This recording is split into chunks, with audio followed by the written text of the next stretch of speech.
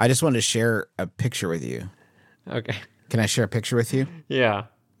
If you Not look, the funniest thing for a podcast. yeah, but it'll land. Russ, I'm going to send you a picture. Griffin already saw this, but I took a trip to Seattle recently. Okay. And then when I arrived home, I had a beautiful surprise waiting for me. My kids, my incredible children, had made me a cake. Can you believe that? Cotton candy cake just for Dad. Can you It's believe unbelievable. it? Yeah. Now, Russ, can you? I just sent you a picture of Cooper very proudly, very proudly with this cake. Can you enhance? You can see the card. There's a card. Yeah, Welcome I don't even home. think I need to enhance. Okay, and can you just read the cake? This was Cooper's idea. Can you just read the cake for me? And is that Cooper there? Yeah, that's Cooper there. There's a lovely picture of Cooper smiling her lovely angelic smile, and on the cake, it says, "Welcome home, bitch."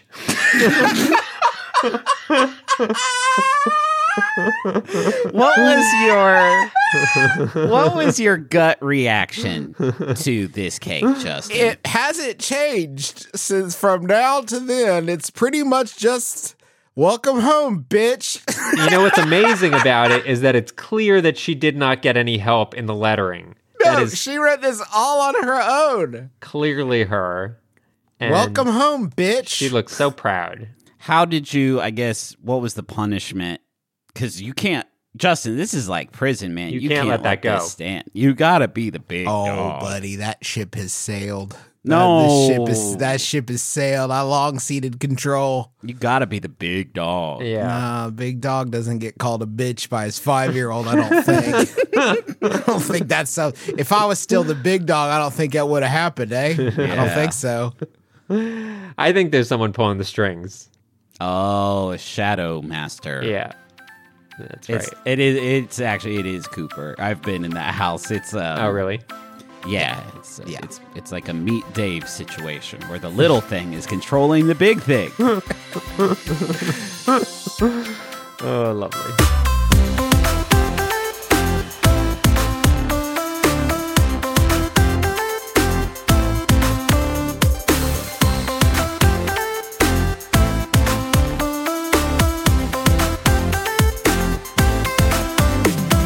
My name is Justin McElroy, and I know the best game of the week. My name is Griffin McElroy, and I know the best game of the week. My name is Ross Frosty, and I'm the best game of the week. Welcome to the Besties, where we talk about the latest and greatest in home interactive entertainment without Chris Plant. This is a video game club. He fell down a fucking well. Yeah, it was He's a big. stuck in it. It's a big Stuck in the well, well, too, yeah. and they haven't found a big enough ladder yet, but they will. They promised they will.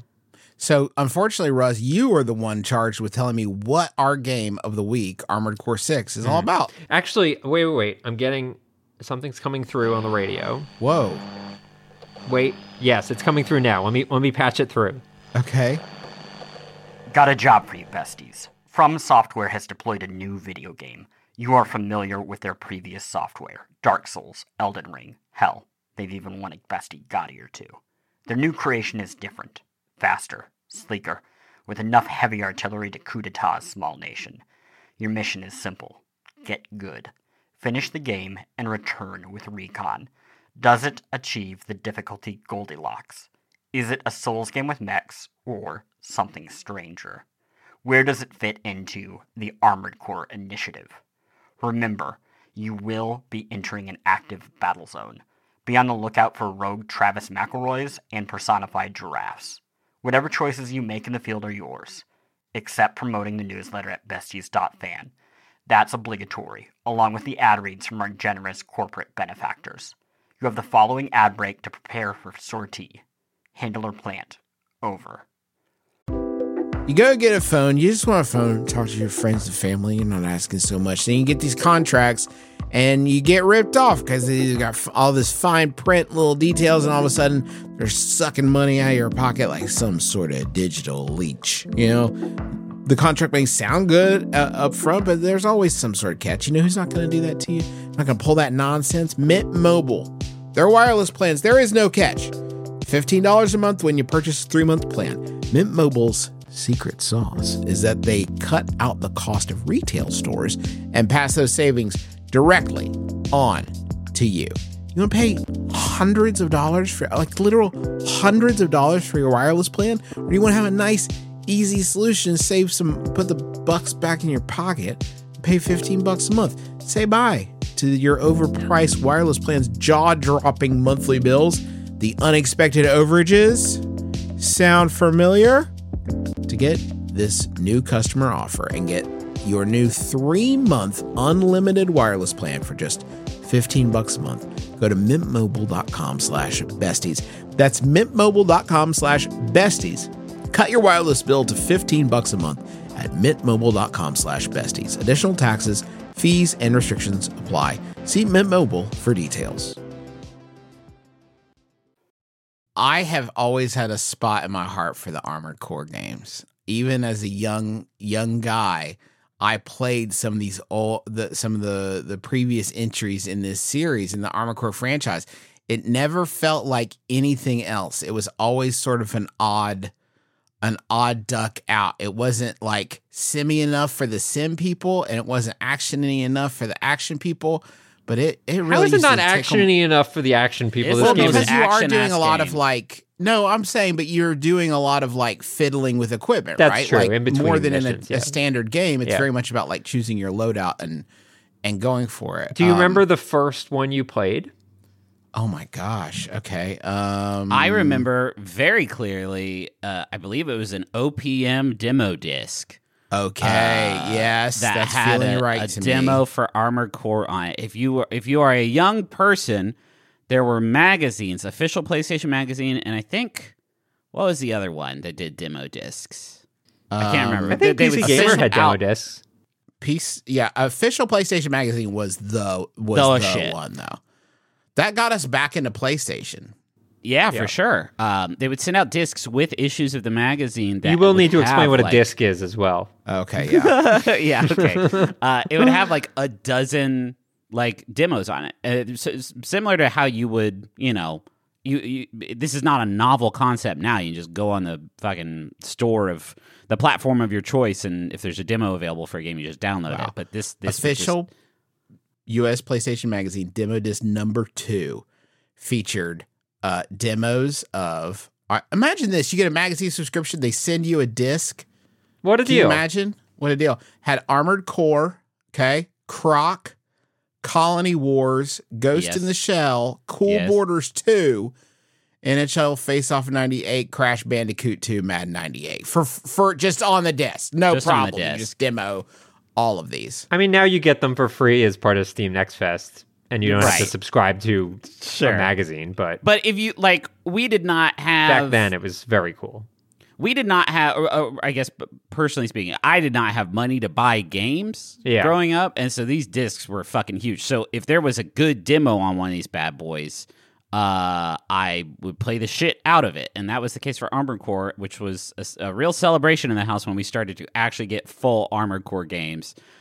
So that is my. So you played the first. So you're saying you played the very first Armored Core? I'm pretty sure I played all of the ones on PlayStation 1. And looking at it, y'all, it's not that different. That was my reaction too. I watched a YouTube of it, and I was like, "This is pretty fucking close." It looks like a fucking Armored Core game. This is an Armored Core game. Obviously, a lot slower than what we have now, but yes. Well, and the graphics are worse. If you want to get pedantic about it. I don't know. I have a soft spot for these graphics too. They're charming. They're very charming. Oh yeah. Something about that early 3D still hits. Yeah. I played this game a lot. Armored Core 6. I as soon as we got our hands on it, I played it a little bit. I was like, this fucking rules.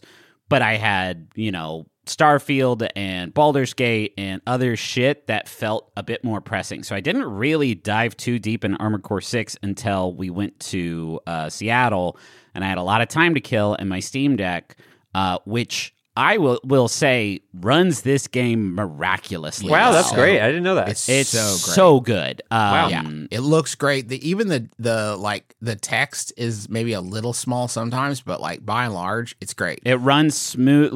This is a game that sort of it's a very twitchy game, right? Yeah. And so it requires a performance at a certain level that I was shocked to see that the Steam Deck provided. Also nice to have back buttons for this game. Nice to have back buttons for sure, yeah, to be able to use my sub weapons and not have to take my fingers off the primary triggers is very great. Man, it's just so fucking fun to play. I played it basically my whole flight home for like 6 hours. I just played nonstop Armored Core and loved it. I just want to one more little history thing just to establish the pedigree here. If you're not aware, the last one of these was in 2013. It was a sequel to Armored Core 5 called Armored Core Verdict Day, and like right around that moment, right, like 2013, I feel like there was a late entry into Dark Souls, right? Like Dark Souls had built up like the cult thing, and then already Dark Souls in 2013. Dark Souls 2 is 2014. And I feel like that was like fever pitch for Dark Souls 1, right? Like Dark Souls 1 had this really slow burn building up. Dark Souls 2 comes out in 2014, and they are like unable to do anything but things in that mold. Like, yeah, Armored Core is like done for all. Well, they had just like seen so much more success with the Souls games, Demon Souls and then Dark Souls, like compared to their other stuff, that like it made sense. Well, and the burden I imagine that was placed on them by Namco Bandai, who all of a sudden had like the world's biggest hit on their hands for the first time in a long time. I imagine that there was an edict from them of, okay, so just this then forever. The robots, put the robots away from. That's what it feels like, right? Okay, you do these for 10 years, and then you can do another robot one. Okay? Yeah, we'll let you do one. We'll give you a quarter of the budget, and good luck with that. I think From Software makes the world's best action RPGs. I don't think that's up like after Elden Ring. I don't see how you could kind of debate otherwise. The specific genre that those games belong to, there is no one else. There is no, they have spawned their own genre of Souls-likes, and there have been some very good entries in that genre, but none that I think approach the bar of quality that From Software set. It is fucking bonkers to me that they have also, I think, done that with mecha games, a whole nother genre. Not a crowded field. Not a crowded field, maybe, but like this is the most fun one of these types of games I think I've ever played. Okay, so if you've never played one of these Armored Core games, and I hadn't, this was actually the first one I ever played. Okay. So it's very mission based. It's not like an open world Soulsy kind of thing. It's very mission based. You mean sorties or sortie based? Sorties. Thank you. You got on these sorties. You're given a little bit of an idea about what the mission is going to be going into it. What sort of things are going to be asked of you, and you as you complete these missions, you unlock parts for your mech, and your mech is sort of constantly, if you're playing it right, is sort of constantly evolving as you unlock new parts, switching out those parts with different builds. And we're talking drastic differences. There's like tetrapod legs that let you hover. There's bipedal legs that are super fast. You can get 2 swords if you want to. You can do dual machine guns and rocket launchers. I mean, there's a bajillion ways you can like tweak and alter your loadout. And it's really like figuring out what A is best for your play style and B is best for like the situation as it calls. But that is like the main thrust of the thing. It's segmented. Like the missions are very much like go do this and then complete the missions. And there is some element of like rerunning these missions with better equipment to get better like rankings and finding some unlockables. You also run through some missions, some areas again with different parameters or maybe a different time of day or weather, whatever it is. You'll see familiar locations maybe from a different angle, which is actually normally I would kind of complain that feels like they're just like, padding the game, but I never found it to be egregious or anything like that. It was always like, oh, we're back at the dam again, and I'm gonna wreck shit. The scale of the game helps that, right? Because you're in a giant fucking mech, and so the levels are a city. Like they feel gigantic, and so it's not as bothersome when you do return. It feels almost like you're cheating. Like when you first fire up your boosters and are like soaring across the level like Superman. It almost feels like you've put in some sort of cheat. It doesn't feel like you should be able to have this much freedom of movement. Right. Yeah, I completely agree. Yeah. The other thing that I noticed while playing it that I think makes it stand out, like Mech Warrior, right, is the other big franchise that has been dead forever. Yes. And I've never been able to click into mech games, and this being my first that I really enjoyed, it just comes down to that speed, that like feeling that you have the mobility of like a super ninja, you just also happen to be a big robot. Yeah. And it really makes me enjoy the minute to minute a lot more than like slowly trudging into the battle, and then there's a guy and he's hitting my shield and blah blah blah blah blah. Like, even if you do the heaviest build imaginable, it's still so much faster than anything you would see in another mech game. That's the secret superpower of all Armored Core, is they're fucking fast. Yeah. And they don't look like they will be, and it's really fast. Yeah. It's really very, very fast. And, like, you know, the minute to minute of a normal level is, you know, you dashing around just dropping these light mechs like they were, you know, just tearing through them like tissue paper, and, you know, trying not to get hit, and, you know, looking for a little unlockable here or there as you fly through. But it's really, really fast and not particularly challenging until you get to a boss fight, some of which are super fucking hard. Yeah. I just did the one right after your first sort of interaction with the like coral. That is like a guy with rings of rocket launchers. Oh yeah, Balteus is. I should remember his name because I fought him probably 30 fucking times on the plane. But like now, all of a sudden, it is from the Dark Souls guys, because this boss fight is taking me a very, very, very long time and a lot of like pattern memorization and recognition to get through, and a lot of experimentation. That the ability to customize your mech mid mission, like after you fail, is like there is no barrier or friction to it. It's like, well, okay, I got rocked because I don't have enough time to charge up this plasma launcher, so I'm going to go in with 2 SMGs this time and see if I have an easier time. There is a slight barrier, which is you can only customize your mech based on the stuff you've already bought. Yes. And although you can like grind out money from redoing old missions, that can be a little bit annoying. So I found myself like getting a little bit frustrated at moments where I like knew that I needed a certain piece of gear, but I hadn't bought it yet, and I had to restart the whole mission in order to buy it. This is like a sticking point that I was running up against that I would love to get your guys' thoughts. The moment where like you do run into these boss fights and there is absolutely like a learning curve. Yeah. What was like kind of causing some friction for me is not knowing if I should be investing the time into like beating my head against learning patterns and just getting better skill wise, or starting over from scratch with like a different mech. You know what I mean? Like I don't mind drilling on an enemy in Dark Souls if I know that like I'm building what I need, or Sekiro is probably a better example, right?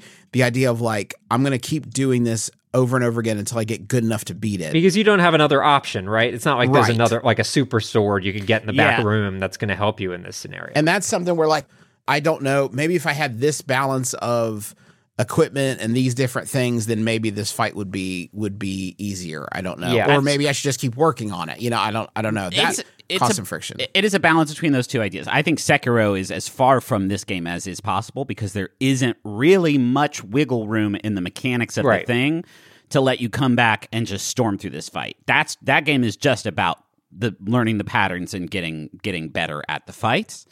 And this game, like there is a lot of that, right? That Balteus fight, like I could not beat until I learned, you know, when he comes at you with his flamethrower, like what that looks like and what you need to do to get out of the way of it. But also, like I had a much easier time with it once I, really just changed everything about my mech and changed it from being like a heavy, tanky one that can carry a lot of big fat weapons with like big power requirements, and then just like kind of got down to a lightweight mech that could move fast enough to dodge all of his rockets, and then like I kind of breezed through it because he couldn't touch me. So here's what's funny is that I was having a lot of frustration because I started with a light mech and was getting smoked, and ended up making like the heaviest mech imaginable with dual machine guns and tank treads and whatever. And the fight became much easier.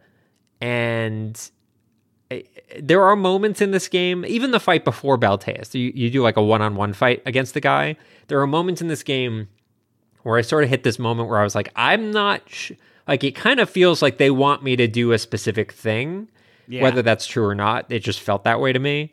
And when I figured out, and sometimes this involved like going online and being like, hey, what's the best build for this guy? When I figured that out, the fights became so much easier that I was like, oh, so maybe I shouldn't be using, like, spending all this time dying and dying and dying, because there is, to some extent, a right answer.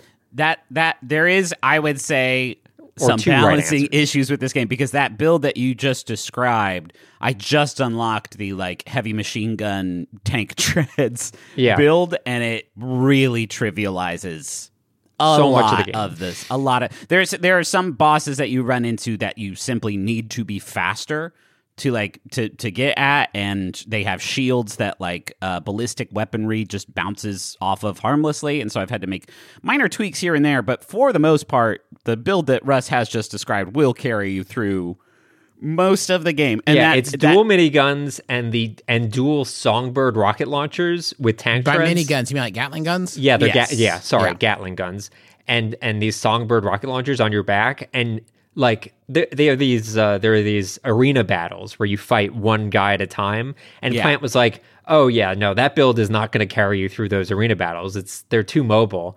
And I literally would just like charge in, go to the center of the arena, they'd fly at me, I'd fire my every gun that I had, and they were dead in 30 seconds. Like, it wasn't even a thing. Can we talk about, I really like, there is a secret complexity to the combat in this game. Yeah. I forget I forget the terminology, because it's like very jargony and hard to appreciate, but there's essentially a stagger meter. Sure, we'll call it the stagger meter. We'll call it the stagger meter that mechs have, and bosses have them, and you deal way more damage when you have a boss staggered, but it really only lasts for a few seconds. Yeah. And so there is this tug of war that is going on between like laying into one of these harder enemies to stagger them, and then once they are staggered, making sure you have enough in the tank to actually like put hits on them while they are staggered and not like reloading. Or even like just proximity wise, like you might be fighting a boss where like you need to stay far away because they've got insane weapons up close. The second they get staggered, you might need to get up close with a sword or something like that to do crazy damage. So there is a really cool, fun back and forth going on there, where you're trying to take advantage of those moments. I will say there's also, I just want to also note, there are some fucking fantastic set pieces in this game where they're playing with scale, and you're going up against something that it seems like there's no reality in which you should be able to even ding. And the way you like systematically take down some of these big enemies, and the reaction from it is like so fantastic. There was one bit that I played recently where there's a swarm of enemies closing on my location, and they're bringing in this big freighter that's about to start dropping them on me. And they're like, get ready, another wave is coming. And I'm like, actually, fuck that. I'm going up there. And so I flew my dude all the way up there till I was on top of the ship, just slicing the hell out of the transport itself. And it's like, oh, it's about to explode. You should go. And I'm like blasting away from it with the camera behind me as this ship explodes.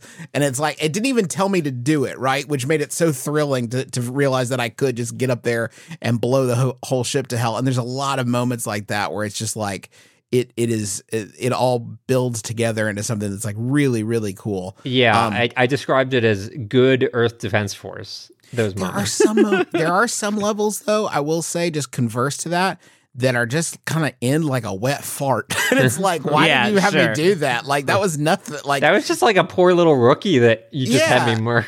There's a lot of that, like, go find this one dude and he's a bad dude for life. And it's like, I got 2 grenade launchers. He's not that bad, right? Like, pip, pip, pip, dead. And like, oh, wow. All right, well, mission accomplished. The story in this game exists.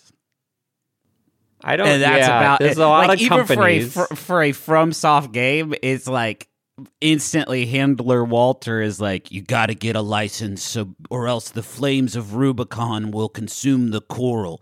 This is a coral construction that and it's like, all right, man, like, I don't know what any of that means. It's kind of like Miyazaki woke up one night and was like, oh, fuck, that's due tomorrow, and just sort of like knocked it out. It has, like, the vibes are correct, and there's a lot of, like, there's obviously, like, this fun world that exists here where these, biologically augmented human beings controlling these giant mech suits have their own secret language that they use and their own, like, form of street cred that they all kind of adhere to. But you are not really made privy to that as the player of the game. I will say, though, it is, like, so skippable. Like, they really bend over backwards to make sure you're not seeing a second more of it. And the stuff that is in level, the moment-to-moment stuff is a lot more, like, digestible. It's a pretty like, you've got the gunny sergeant who's giving you a hard time, and the other dudes are like, this Rook will never measure up. And then you blow the hell out of something. They're like, I guess you measured up, Rook. Like, that kind of crap. But it's fun. It's fun. It all just feels like a throwback to, like, that early 2000s era, which, honestly, you just don't see that a lot in AAA games anymore.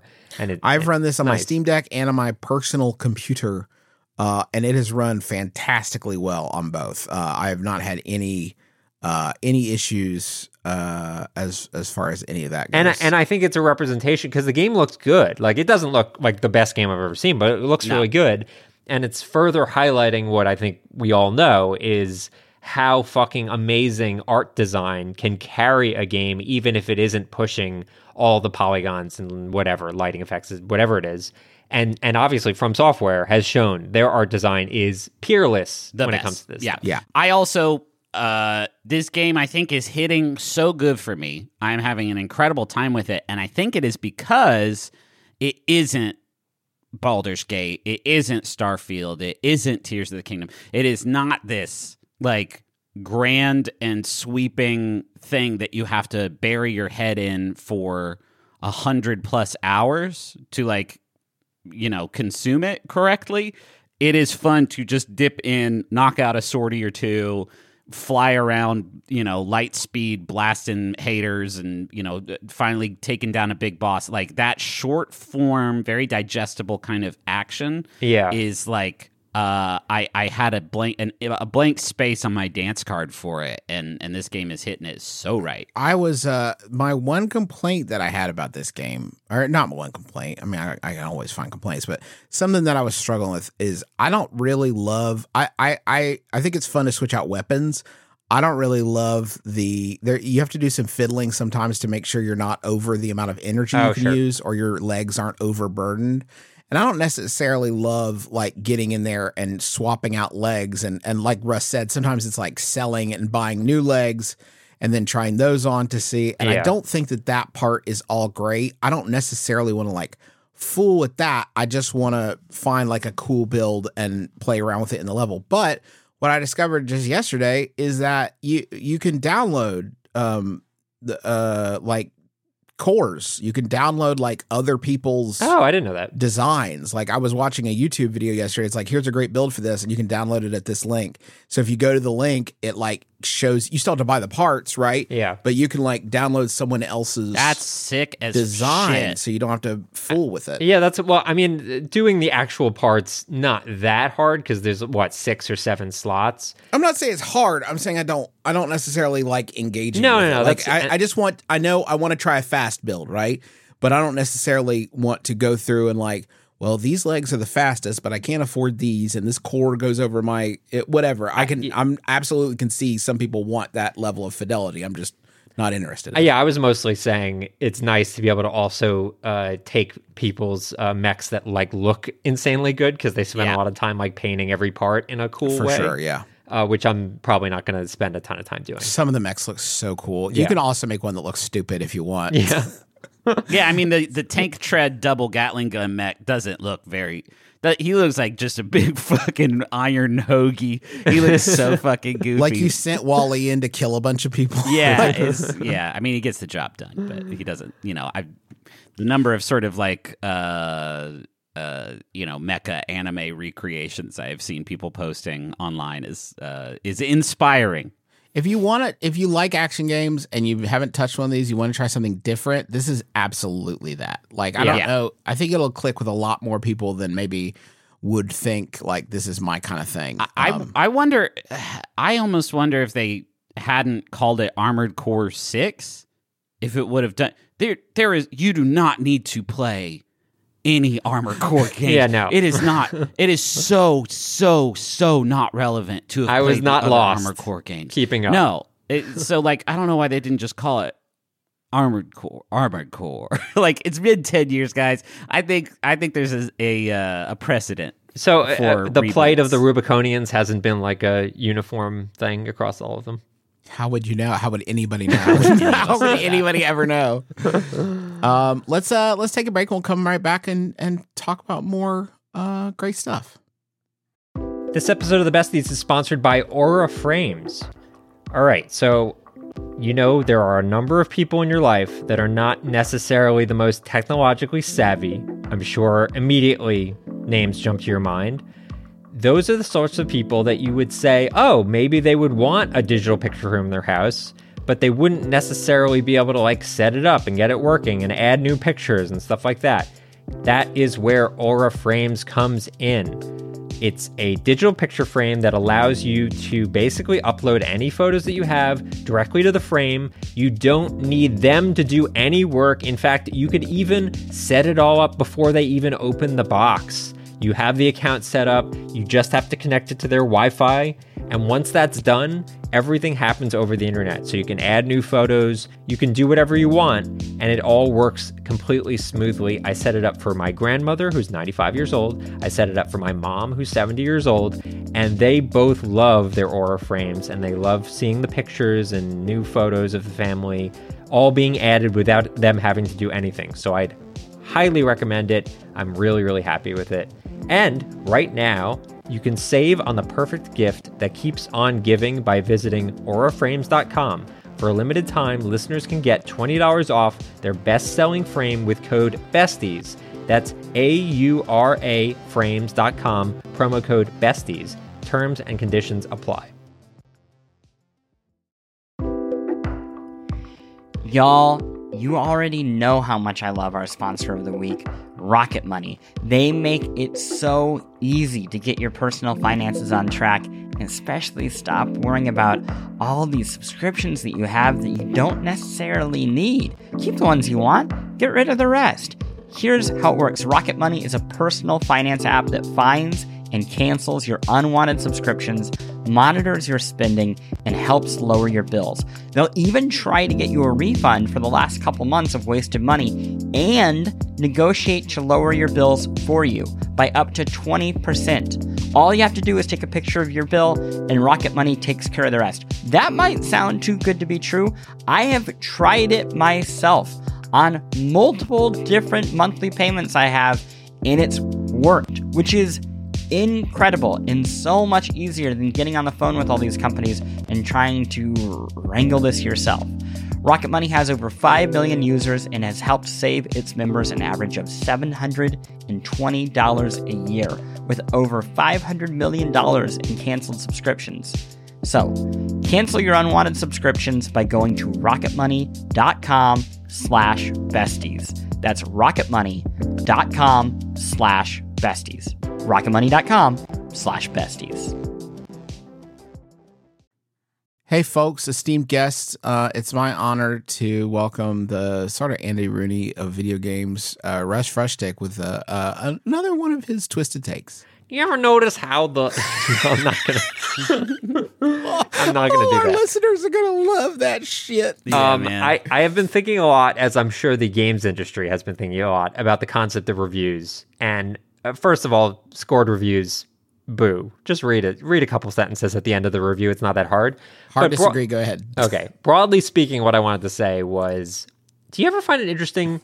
Oh, God, I just did it again. You did it- really you did did it hit in the that character. Rooney I couldn't help cadence. it. If you, ever let's, notice? let's say you were an 80s boy. Let's say you were like 13 years old in the 80s and you loved Pac-Man and Dig Dug and whatever the fuck. and then you time traveled into 1998 and you played Gex 64. Okay. Now, for those that don't know, Gex 64 fucking sucks. Terrible game. Horrible. Oh, okay. But if you played that and all you had played was Pac-Man and Dig Dug, don't you think it would be like your game of the year? A 10 out of 10. Holy You're shit. suggesting if you could time travel ahead, There's a reason I'm generation or suggesting this, two- but yes. In my opinion, it's probably a no, because when I have gone backwards, it has not, like, good games are fun to play still and bad games are not, like, and that has held up across generations, I feel like. So Well, yeah, no, but I don't mean, you it'd be think the like- nuance of like, holy shit, there's a 3D game that I've never seen. I didn't even know they could even come close to that. And that nuance would be enough to carry you through. You are talking about a different Justin who is not an astute critic of video games. I like to think I'd see through the cruft and see the cruft of you've never seen a 3D game before and now it's 3D? I can see you can't wow me with a bunch of doodads and gizmos. Yeah, this is a flawed. There's a reason I'm saying this. Well, There's let me just say, if I was a Okay. caveman who got teleported millions of years into the future and then saw Battlefield Earth in theaters, I would be like, this is my shit. Right. So, yes, a Okay, so time-traveling person would, I think, have quite a shock. when What it I'm comes to what I'm consuming trying to media. get to, the like Okay. more grounded, realistic take, is that when reviews are written, as we all know, reviews are all subjective, including everything that is said on this podcast. There's no right answer to good versus bad. Sorry, everyone on this podcast, but that's just the case of it. But reviews are determined by your experience. Right. What you've seen previously will determine how you react to the things in the future. So if you disagree with someone's opinion about a game, for example, if someone loved Starfield and you didn't like Starfield, you have no idea what they've played or what they've seen before they played Starfield that influenced their opinion on Starfield. Right. Which is to say, don't get upset about reviews. It's not worth your time.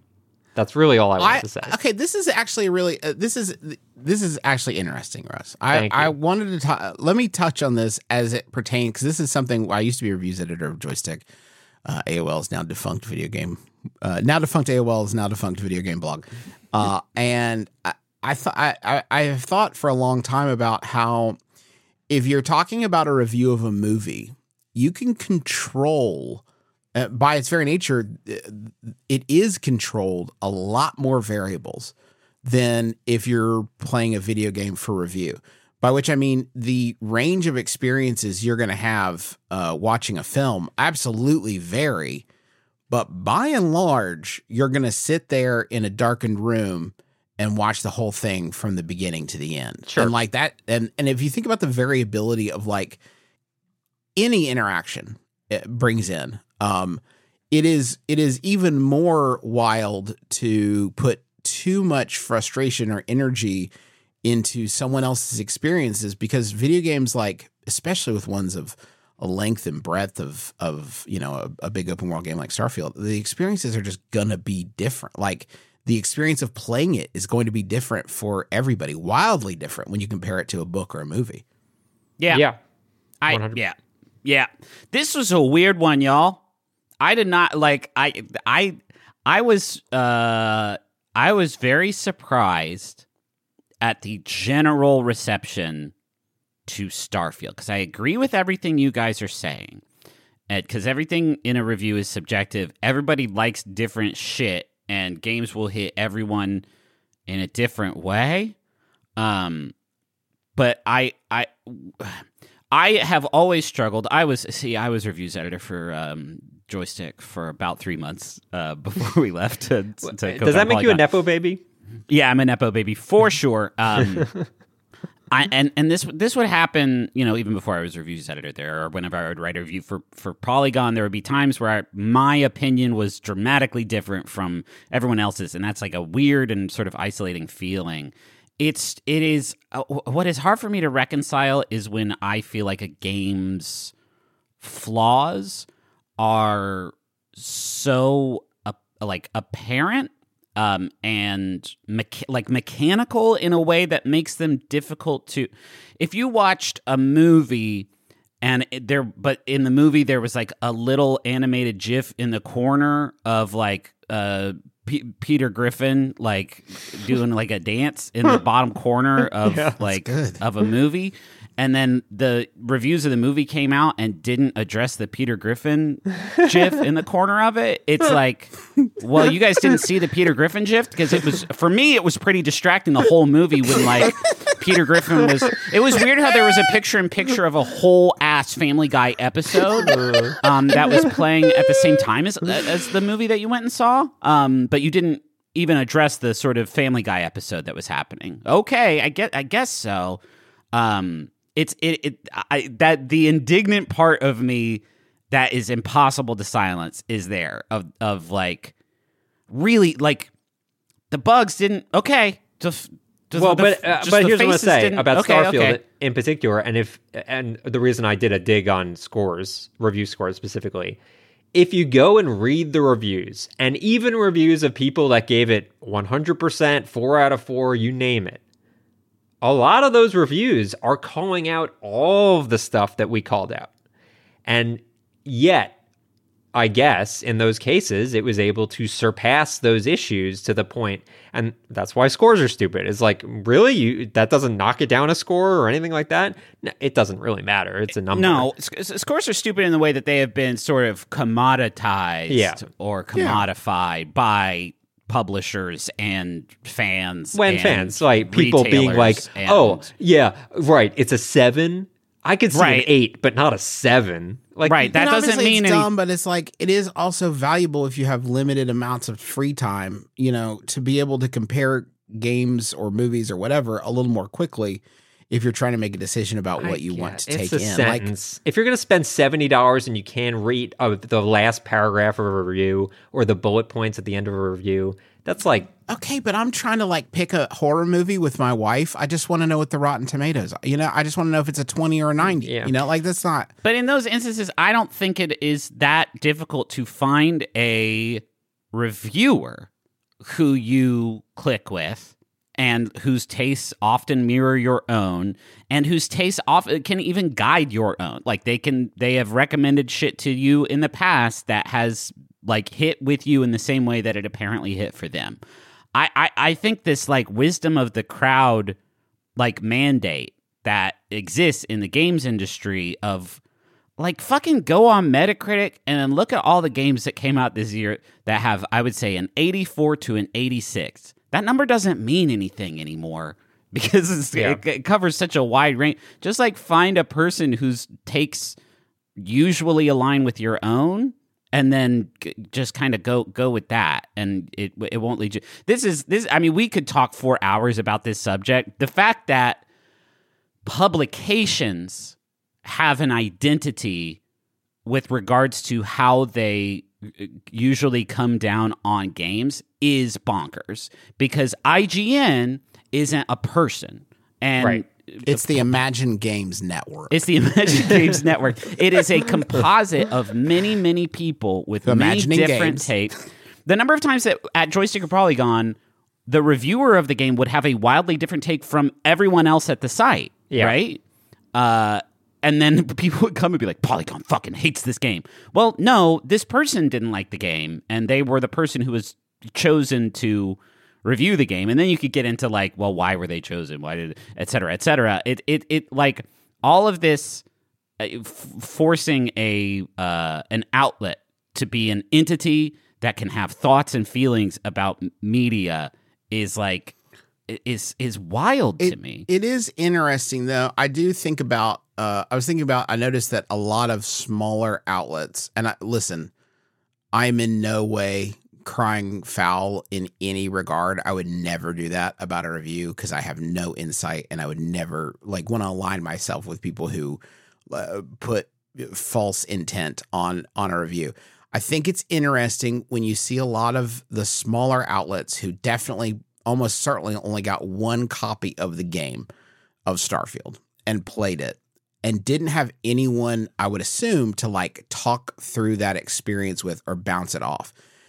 Contrast that with all 4 of us were playing Starfield, and like it definitely shapes your impression of a game when you're talking to other people you respect about their experience, right? Like it's small, it may not be massive, but I know my take on it was informed by Russ's take talking about it before we recorded the episode. And honestly, maybe that's not the best scenario because most people playing at home will not have. A lot of people won't of course have not. that experience. No, but it probably makes it a lot scarier to say, I'm not going to give this a great score.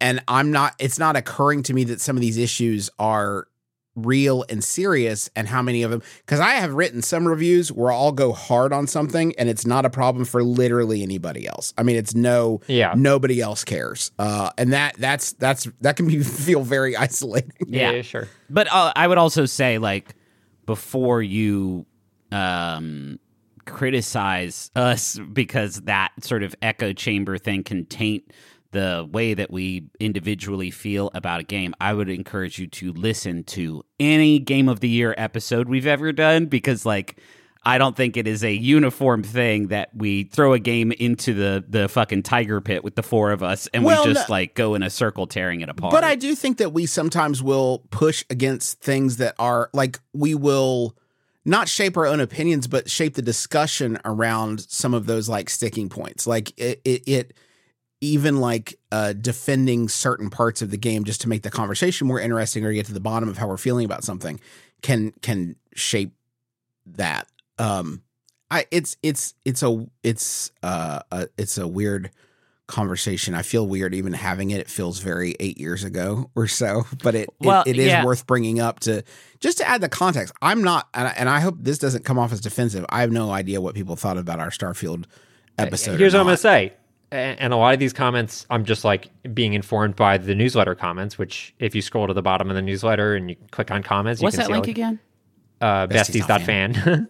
Everyone was cool. Like, we did not get a lot of flack for it. And I'm sure there might have been people that were angry about it, or whatever. But I think maybe part of it is also like it's on Game Pass and you could kind of decide for yourself whether it clicks for you or not. I fully think it's because we don't have a score attached to our shit. If our shit was dragging down the Metacritic average of the game, all of a sudden now we are attacking the people who make the game. That would probably be good for downloads now that I think about it. Well, let's fundamentally change our shit. That is not on... That's not on us, though. And I don't think it's fair to put that on any part of the media. The fact that publishers sort of penalize very directly and fungibly the people who make games for the number that for the color of the number that appears next to their shit on one website is fucked beyond repair. But I do think that if we had put a number on it, and that number would not have been a very good number and would have changed that the color of the number on Metacritic, then all of a sudden we are enemies of the state of Xbox. And I'll admit to another bias real quick, as long as one that like is worth thinking about when you're listening to Besties. We do very typically we do a new game each week, which means that we're having to find the time in a week to play a game that we like enough so that we can form some cogent thoughts on it. And that's in addition to whatever we should want to play for like fun or other activities you want to do for fun. I know that the pace of the Besties, and just this is a lot me too. I have less patience for games that are not delivering on something enjoyable quickly. Yeah, sure. If it's a game that requires a lot of patience to get into, I am bringing a bias against that because it feels frustrating when I have like a lot of like I need to have a lot of this experience, but it is really slow and eating up a lot of time, and that can be, and it's taking time away from a lot of other things I'd rather be doing. That to me is something is a bias that I know that I bring to it. And I feel the same way about like a TV show, for example, like, or whatever. If you have to watch 8 episodes before it starts getting good, like, fuck that. I got better stuff to do. I've found games that I dip back into Starfield a little bit. And I think I found it more pleasant when I didn't have to play it to prepare for an episode. When it is just like, I don't know, just fuck around, see what's going on. There are games like that I find more pleasurable when I don't have that burden of time hanging over my head. And I know there's a certain subset of people who the whole thing with these Bethesda games is that they can like absolutely lose themselves in a game for, hundreds of hours maybe. And that's cool too. I wish I had the bandwidth to do that, but it's just a different set of expectations that we're bringing. Yep. And some of it sucks ass. Let us do reader mail. The first question comes from Josh Raub. Are you going to share Russ's No Man's Sky custom settings screen? Yes. And there's a bunch of Josh made a comment about how they played 100 hours when it first came out, and then we're thinking about starting a new game. So in this episode of the newsletter, this episode's newsletter should have screenshots of my settings screens. It's like 3 screenshots because there's so many settings you can change. But use those settings and you should be very happy. You also will get my caramel snack mix recipe. I think that was in the last newsletter. In the last one, okay. Yeah, there is actually a question about that. Oh, okay. We'll jump right to it. How about that? Sure. This question comes from Jaconian. Since I don't want to mess with the required ingredients, I wonder what the taste difference would be like if you use dark corn syrup instead of light corn syrup. Would there be too much of a molasses flavor when combined with the brown sugar? Okay, so people that didn't read the newsletter, what exactly did you provide? This is a caramel snack mix recipe that I've eaten it, that I've made a bunch. Griffin's eaten it. Griffin, what do you think? Good as fuck. Good as fuck. I would say that if you use dark, it is basically you make a caramel, you dump it over cereal and nuts, and then you bake it for an hour. What I would say is that if you start with dark corn syrup and then you cook it down for an hour, I've never tried that, but I do think the flavor caramelizes. You get a lot of caramelization and a lot of dark flavor after cooking it for an hour at 275. So I think you might overshoot it, and it might get to be a little unpleasant if you use dark corn syrup. It's also why I avoid dark brown sugar in the recipe, just because it's cooking for so long. I think it might reduce too much and be a little bit too, maybe even bitter. But trust the expert. But also fool around with it. Who cares? One last question. This question comes from Mark. Okay, how does one get started on retro handhelds? If I'm looking to play SNES, UN Squadron, or GameCube, Beautiful Joe, what's a good handheld to start with, and where do these games come from? Well, first of all, you need a copy of the game. The original cartridge needs to be owned and in your possession. But with all that said, Griffin, do you have a recommendation for I guess we've talked a little bit about. I would honestly just start by watching some videos. Some YouTube videos. I love Retro Game Core. On YouTube, yeah. They're on YouTube, excellent. yeah. I'm trying to remember the other channels that I'm subscribed to. Wolfden, ETA Prime, Retro Dodo. Like, there's a bunch of YouTubers who just cover this shit. And I like that Wolfden brings sass, whereas Retro Game Core is like a chiller vibe, very like chill, a Hawaii vibe. There's a big range. The 2 games you have outlined could not be more different in terms of technical requirements of hardware. That's true. So obviously Beautiful Joe is going to dictate the console you get, because pretty much anything can run SNES at this point. And so that limits your options to, I don't know, I think the Odin Pro is good for GameCube stuff. I have so many of these things now that I would need to cross-reference this with the stuff I have. And also, I feel like every few months, a new leader of the pack comes out. Like a new best handheld comes out. You're probably, if you're looking to run GameCube, probably looking at a $100 or $150 device, right? Right, yeah. It's a big difference. What's that? It's a big difference. Yeah, somewhere in that range.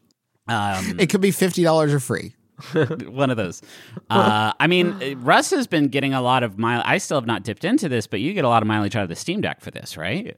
Yeah, a little bit. I actually predominantly use a Miu Mini for playing retro stuff me like too, that. Yeah. The problem I've had with the Steam Deck is that I know that there's probably a way to not do, but the default way when it loads in ROMs is it's creating an entry in with your other games. Yeah, that's very cluttered. I don't need that. Yeah, there is a way. Retro Game Core, the most recent video where he's talking about adding emulation to your Steam Deck, explains what step you skip to make sure that it doesn't get added to the rest of your games list. I will say my current off-court buddy, the one I travel with, the one I just have and adore, is the Miyu Mini Plus. It does basically everything up to PS1 really, really well. I don't know if it does anything past that, but it feels great, looks great, great build quality. The interface that comes with it requires very little tinkering, but if you do want to get in it and make it your own, you can for sure do that too. And I think there's lots of those. The Miyu Mini I think is hard to find. The Miyu Mini Plus I prefer just because it fits in the hand a little bit better for me, and is not that expensive. So that's my current recommendation. But I fully anticipate this time next year it'll be a completely different shit. So, did you guys know that Link to the Past was not called that in Japan? By the way, What was it called? it was called like the Holy Triforce or something like that. It's hard to translate, obviously, but because the pun wouldn't work. Right, play on I words feel like there. I did know that because I had to download the Japanese version of the game for the randomizer that I used with Trial by Fieri. Yeah. Okay, anybody, can we talk honorable mentions? Yeah, honorable mentions. Let's do it. Because I want to hear about Justin's No Man's Sky experience, because I know Oh, he's been boy. going deep in that.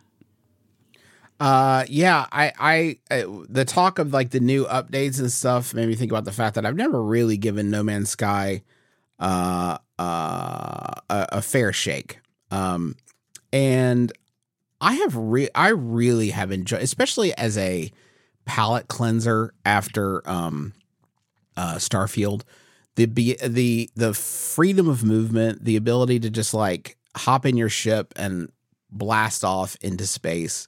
It's so pleasurable and so exhilarating every time you do it. And the ability to like dig through the land to find, it's just, if you look at the things that both of these games do, that No Man's Sky and Starfield both do, I feel like No Man's Sky has at every turn found the most like pleasurable, fun way of doing something. Like if you're mining for Earth's resources, you don't like go around with your scanner and then get out your shitty laser. You have a cool scanner and a cool laser that rips up huge holes in the earth, right? Like you're like terraforming to mine. It rules. It's great. Then there's a lot of stuff that both of these games do that is just so much more pleasant on No Man's Sky. Oh man, the fact that it allows situations and characters that you meet and other entities you interact with to be otherworldly, to be foreign, to be mysterious. And like that is the weirdest difference, I would say, or maybe one of the most palpable differences between No Man's Sky and Starfield is like in Starfield, the people you meet are all like stock human voice actors. And they're from no matter where in the galaxy, everyone is still talking like they're on Homes and Gardens, like HGTV. Like it's so homogenous. And the idea that you can't even speak the language in No Man's Sky and you're like chipping away at your ability to understand this world, that makes it feel so much more like exploration than anything that Starfield ever does. And I don't want to keep dragging Starfield in a way of lifting up No Man's Sky, but especially since we did this on Resties for like a half hour. Oh yeah. Yeah, but like, I mean, it's just great. I mean, it's like, if you haven't tried before, it's great. It is a little, it's like a little more open-ended, I would say. It doesn't hold your hand as much. Yeah. There's definitely some stuff you got to like look up to understand better.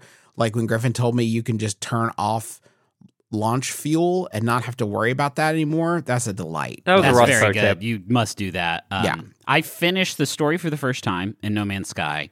The I forget what the name Artemis, that one? The Artemis Path, yes. And like progressed to the next thing in the game, which is I'm not going to spoil it, but and then I started to do the new shit that is in this update, like the autophage. You meet an entirely new species inhabitant of the galaxy that have these like little invisible enclaves, and they have their own language that they speak and their own currency and their own set of missions. And then you can get like a staff that you can use as a multi-tool. All that shit rips. It's so cool and so was good. So neat to explore. And I've like pretty much knocked all of it out, and now I'm just kind of at a fun stage where I'm just flying around the galaxy trying to find like a dope planet to settle down on, and like knocking out some of the other subquests that I've done, and going into the community portal to like see these crazy builds that other people have made. I haven't even touched the like multiplayer Nexus missions that are in the game. It's just a totally different thing. It's a totally different thing from Starfield. Starfield is, Starfield does shit that this one doesn't. It has Bethesda RPG shit and storytelling shit that isn't here. But I love this game so much, and I think it is a very special thing to have a game that flopped as hard as this one did, to see the level of dedication and just pure working hours that have gone into it is truly a sight to behold. I've also been dipping into Act 3 of Baldur's Gate 3, finally, and that is also extremely cool and very overwhelming. Oh, you're doing it finally, huh? I'm into it, yeah. I am right at the end of Act 2. Okay, yeah, it's it really drops you into a big old place with I've heard that Act 3 is happening. Like dramatically longer than either of the two acts. Yeah, okay. I could see that. Yeah, I'm not going to spoil it. Someday we'll do a spoiler episode on it, but it continues to be the coolest shit ever. Yeah. My real quick honorable mention, I know I actually brought this up a few weeks ago, but I want to reiterate it because I actually finished the season. The Righteous Gemstones Season 3 is definitely the best season they've ever done, and one of the best seasons of television I've seen in a long time. It is like genuinely filled with unexpected, hilarious, just like wacky, like you think you see it's going right and it goes left in like just amazing ways, and I'm just constantly blown away by how good that ensemble is. It's just really, really fantastic. So definitely recommend it. It's on HBO Max. No comment. Oh, right. Yeah, you guys can't. I'm scumbag. not in the union, but, fucking scumbag. I do support everything the union is doing. Scabs, come back. Okay, I think we did it. Yes. Yes. I want to thank the following people for writing reviews for the besties on Apple Podcasts. We have B. Churns, we have Brainus, and we have I Like to Take Naps, which, God willing, is from my son. I'd appreciate that. A reminder to sign up for the newsletter at besties.fan. Things we talked about, since Plan is not here, I will attempt to run down. We talked about Armored Core 6, The Fires of Rubicon. We talked a little bit about Starfield and reviews in general. We talked about No Man's Sky. We talked about the Righteous Gemstones, and we talked a tiny bit about Baldur's Gate 3. Wow. I can't wait to do this again really, really soon. And I hope that you will be there to join us for that. You want to tell people what we're doing next week? Next week, we're going to do Sea of Stars. I don't know anything about that. It's a JRPG from the creators of The Messenger. Pass. We'll be here with you again next week. Until then, my name is Justin McElroy. For all the besties, be sure to join us again next week for the besties, because shouldn't the world's best friends pick the world's best games?